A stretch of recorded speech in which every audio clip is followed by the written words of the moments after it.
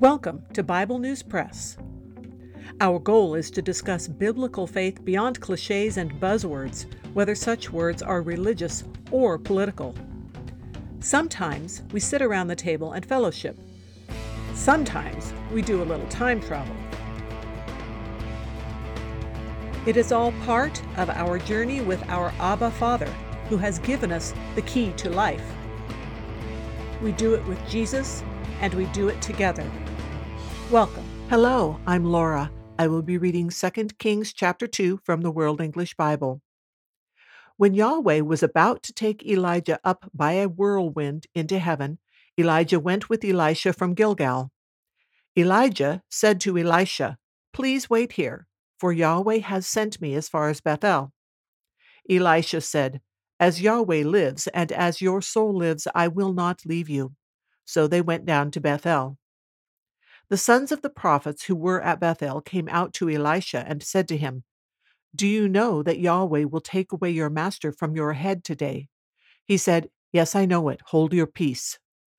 Elijah said to him, "Elisha, please wait here, for Yahweh has sent me to Jericho." He said, "As Yahweh lives, and as your soul lives, I will not leave you." So they came to Jericho. The sons of the prophets who were at Jericho came near to Elisha and said to him, "Do you know that Yahweh will take away your master from your head today?" He answered, "Yes, I know it. Hold your peace." Elijah said to him, "Please wait here, for Yahweh has sent me to the Jordan." He said, "As Yahweh lives, and as your soul lives, I will not leave you." Then they both went on. 50 men of the sons of the prophets went and stood opposite them at a distance, and they both stood by the Jordan. Elijah took his mantle and rolled it up and struck the waters, and they were divided here and there, so that they both went over on dry ground. When they had gone over, Elijah said to Elisha, "Ask what I shall do for you before I am taken from you." Elisha said, "Please let a double portion of your spirit be on me." He said, "You have asked a hard thing. If you see me when I am taken from you, it will be so for you. But if not, it will not be so." As they continued on and talked, behold, a chariot of fire and horses of fire separated them, and Elijah went up by a whirlwind into heaven. Elisha saw it, and he cried, my father, the chariots of Israel and its horsemen." He saw him no more. Then he took hold of his own clothes and tore them in two pieces. He also took up Elijah's mantle that fell from him and went back and stood by the bank of the Jordan. He took Elijah's mantle that fell from him and struck the waters and said, "Where is Yahweh, the God of Elijah?" When he also had struck the waters, they were divided apart, and Elisha went over. When the sons of the prophets who were at Jericho facing him saw, they said, "The spirit of Elijah rests on Elisha." They came to meet him and bowed themselves to the ground before him. They said to him, "See now, there are with your servants 50 strong men. Please let them go and seek your master. Perhaps Yahweh's Spirit has taken him up and put him on some mountain or into some valley."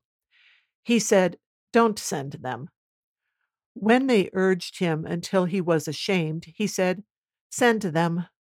Therefore they sent 50 men, and they searched for 3 days, but didn't find him.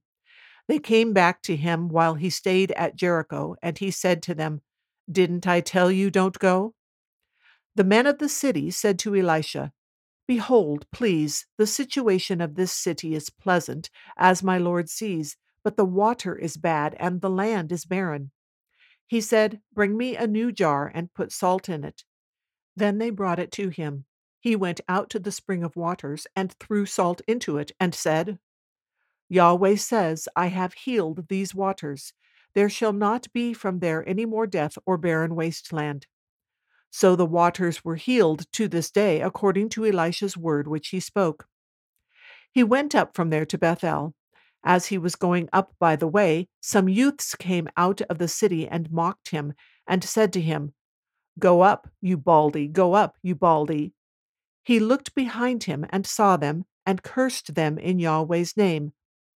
Then 2 female bears came out of the woods and mauled 42 of those youths. He went from there to Mount Carmel, and from there he returned to Samaria. That is the end of chapter 2. In this part of the account, we find out right away that Yahweh is about to take up Elijah by a whirlwind into heaven. But first, Elijah and Elisha are going to go on a bit of a hike. I looked up a map showing these locations in my Bible atlas from the American Bible Society, and it seems they made a loop. Gilgal is just west of the Jordan, a touch northeast of Jericho. From Gilgal to Bethel is about 12 or 13 miles. Bethel to Jericho is about 10 miles, and Jericho to the bank of the Jordan looks like it's about 5 miles.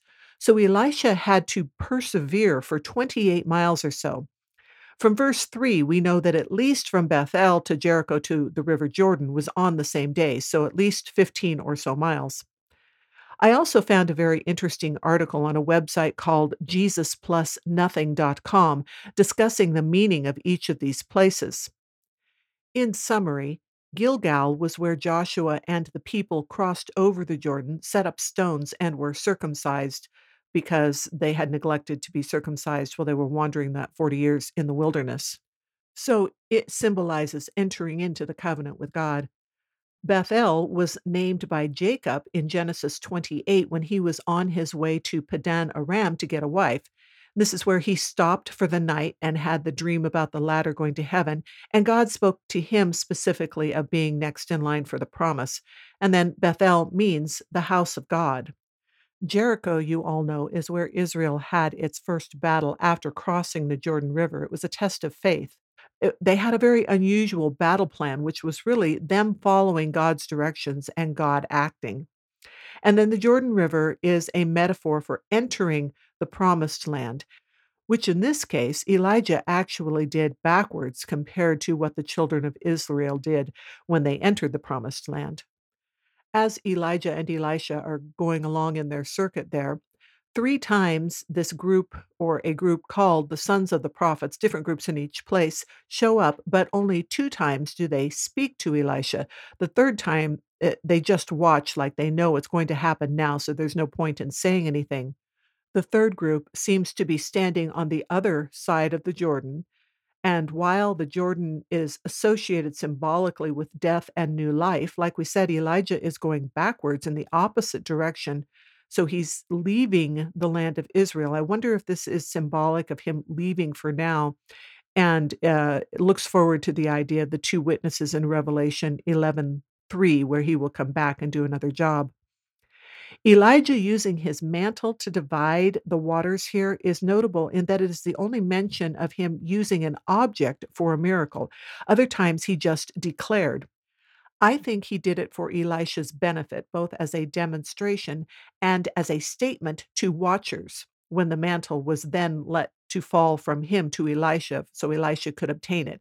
It helped establish Elisha's role as prophet, much like Jesus' miracles established him as our God and Savior. God doesn't leave us without ample evidence of his nature and intentions. In David Gusik's commentary, he directs a better understanding to Elisha asking for a double portion. This is based on Deuteronomy 21:17.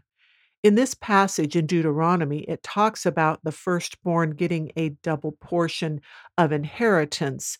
So asking for a double portion is like saying, just establish me metaphorically as your successor, but also to be verified with Yahweh's power. So it's not asking for twice as much power, it's asking for recognition to be the firstborn successor. In verse 11, then we see that although the chariot of fire and horses separated them, Elijah went up in a whirlwind. It doesn't say he went up in the chariot of fire. So the whirlwind, as spoken of in verse 1. The fire made me think of Yahweh's fire guiding and protecting the Israelites in the wilderness. I think the fire here could, among other things, have been protecting Elisha from the whirlwind. It is also an interesting combination of the godly fire that Elijah used repeatedly and a symbol of the all consuming, purifying nature and strength of God. he who told Israel not to rely on earthly horses and chariots to win their battles. Elisha's tearing of his clothes in verse 12 also seems twofold, to represent both grief and preparing to leave behind his servant role and take up Elijah's mantle. When in verse 14 he says, "Where is Yahweh, the God of Elijah?" In the context, it's him claiming in faith what has clearly been stated about him. Yahweh is his God, but his new role is being passed from Elijah and how Elijah served God. And the response is the waters parting. The passing of the baton is complete and publicly spectacular. Thus, he is shown respect by those 50 sons of the prophets of Jericho who are observing now. So Elisha goes back across the Jordan and enters the promised land again. The term sons of the prophets can be a little obscure. Holman's Bible Dictionary on studylight.org says that this is speaking of a group or community of prophets, and says the only other place in the Bible that the similar term is used is in 1 Kings 20, verses 35 through 42. And this was the incident where a certain man of the sons of the prophets was asking other prophets to hit him so he could give the visual representation to Ahab of his prophecy. But also a company of prophets is talked about in 1 Samuel 10 and also in chapter 19.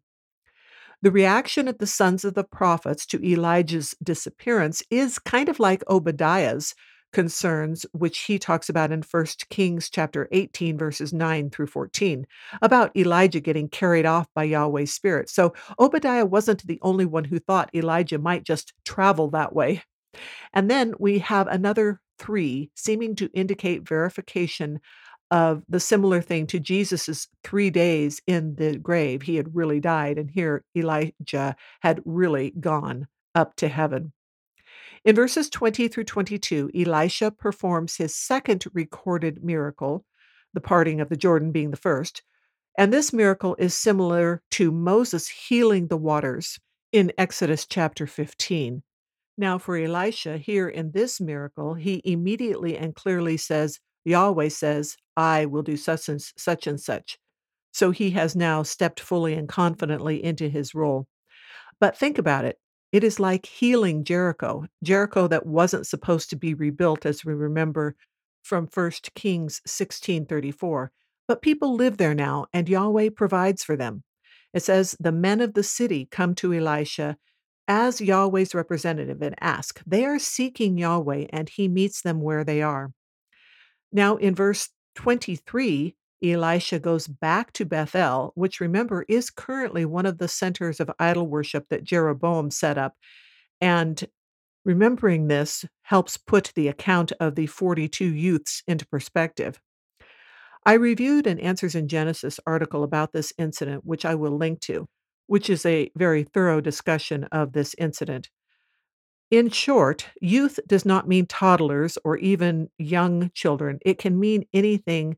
The Hebrew that is translated to youth can mean anything from an older teenager to someone around age 41, because that's how the advisors to Rehoboam were described. But it could also refer to immaturity.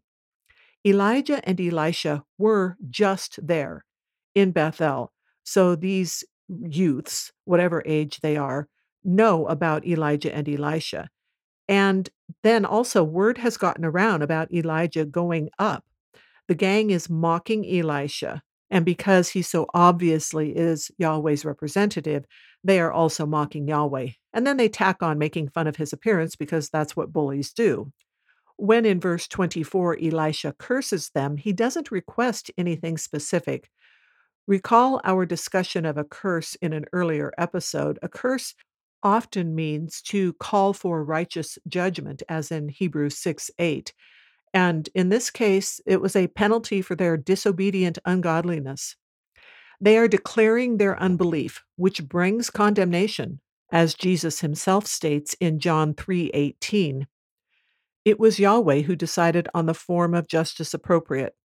I find myself wondering how just 2 bears mauled all 42 of them. Obviously, there are other incidences where God creates confusion among the enemy so that more havoc is wreaked among them, but it also could be another indication of the young men's complete stupidity. And yes, mauling is very severe any way you look at it. Either they died and or they suffered greatly. Apathy or ignorance are bad enough, and consider many of the kings of the northern kingdom and even Judah. They have that apathy and ignorance mix somehow, following false gods, but God keeps doing miracles and calling them back and warning them. But directly mocking God, well, we have examples like Goliath, and then also Ben Hadad in 1 Kings 20. In Galatians 6 7, Paul also reminds us that God will not be mocked. Mocking is like challenging God's unique nature. It didn't go well for Satan, and it won't go well for any man that tries it. So at the end, we have Elisha going to Mount Carmel. It doesn't say why, but recall that this is where Elijah called down fire on the drenched sacrifice and then proceeded to kill the 450 prophets of Baal. And then Elisha goes to Samaria, which is the capital city, the place where the king of the northern kingdom rules. Elisha has kings to talk to in Yahweh's name. That's all for today. Thanks for listening. That is the Bible News Press segment for today, but not the end of our journey.